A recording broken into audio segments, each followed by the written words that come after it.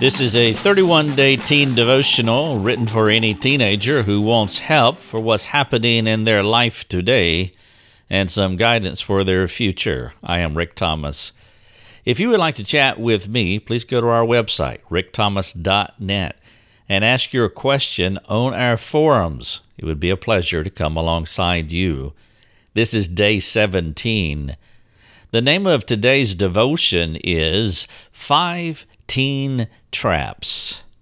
Teen traps are everywhere. I have fallen into a few of them myself, and there are many, of course. I want to give you a short list of a few of the most common pitfalls that I have seen in teenagers. The first one is fear.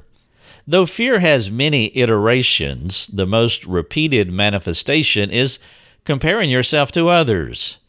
And of course, the more insecure you are, the more desperate you will be, which can make your friend choices less than desirable. Number 2, confusion.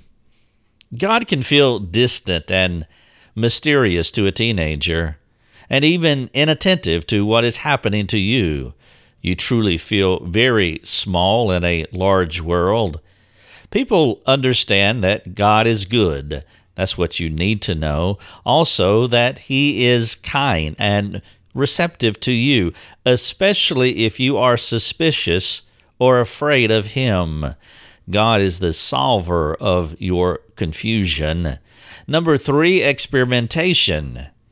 If there is an emptiness inside of you, there will be a temptation to go idol shopping, looking for that thing, hoping to fill your discontentment with people or things. It can cause anger, which is born out of not getting what you want or not knowing what you want. Experimentation. Number 4, discouragement. It's easy to nitpick teenagers. It's harder to encourage them. If you're not in an encouraging context, the temptation will be strong to latch on to someone, anyone who shows an interest in you. I pray to God that you are not being picked on and that you do have an encouraging community. Number 4 is discouragement. Number 5, despair. Some teens give up trying.